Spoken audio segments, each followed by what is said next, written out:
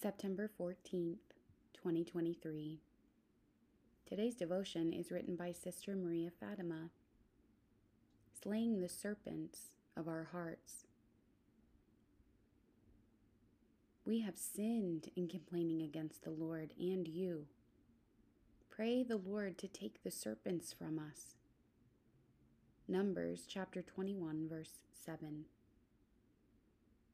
It all happened at once. I stepped through the door as the sister in front of me turned, pointed, and yelled, "Snake!" I did not hesitate. I took a flying leap with my habit streaming behind me to the middle of the garage, froze in fear, and yelled, "Kill it! Kill it! Kill it!" Our dialogue proceeded thusly. Sister number 1, "We don't need to kill it." Sister number 2, "Sister, I think it's a rattlesnake." Sister number 1, "I don't hear a rattle."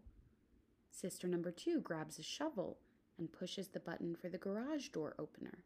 Snake. Rattle. Sister number 1, "Kill it, kill it, kill it." It was terrifyingly comedic, and Sister number 2, who prevailed over the snake, swiftly relieving it of its head, felt triumphantly Marian for some time afterward.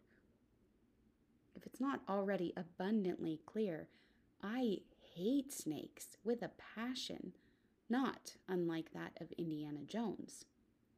I identify readily with the Israelites' cry for Moses to pray the Lord takes the serpents from us.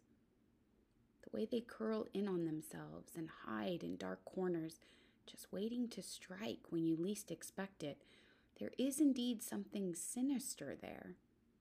It is no wonder that the remedy the Lord prescribed was to mount a serpent on a pole. Make it known, show it off, do not let it be hidden. Sister, today we celebrate the feast of the exaltation of the Holy Cross, the triumph of light over darkness, life over death, grace over sin.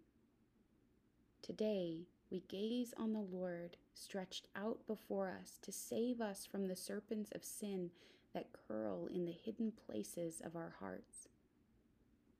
What serpents lie in your heart that need to be mounted on a pole today, consumed in the light of grace and crushed by ignominious glory of the cross? My prayer for you today is that the Lord will take the serpents from your heart.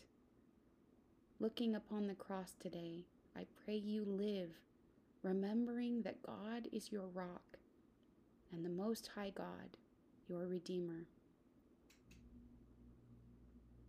Lord Jesus, in your loving kindness, in your mercy, Lord, reveal those serpents that haunt and harm us.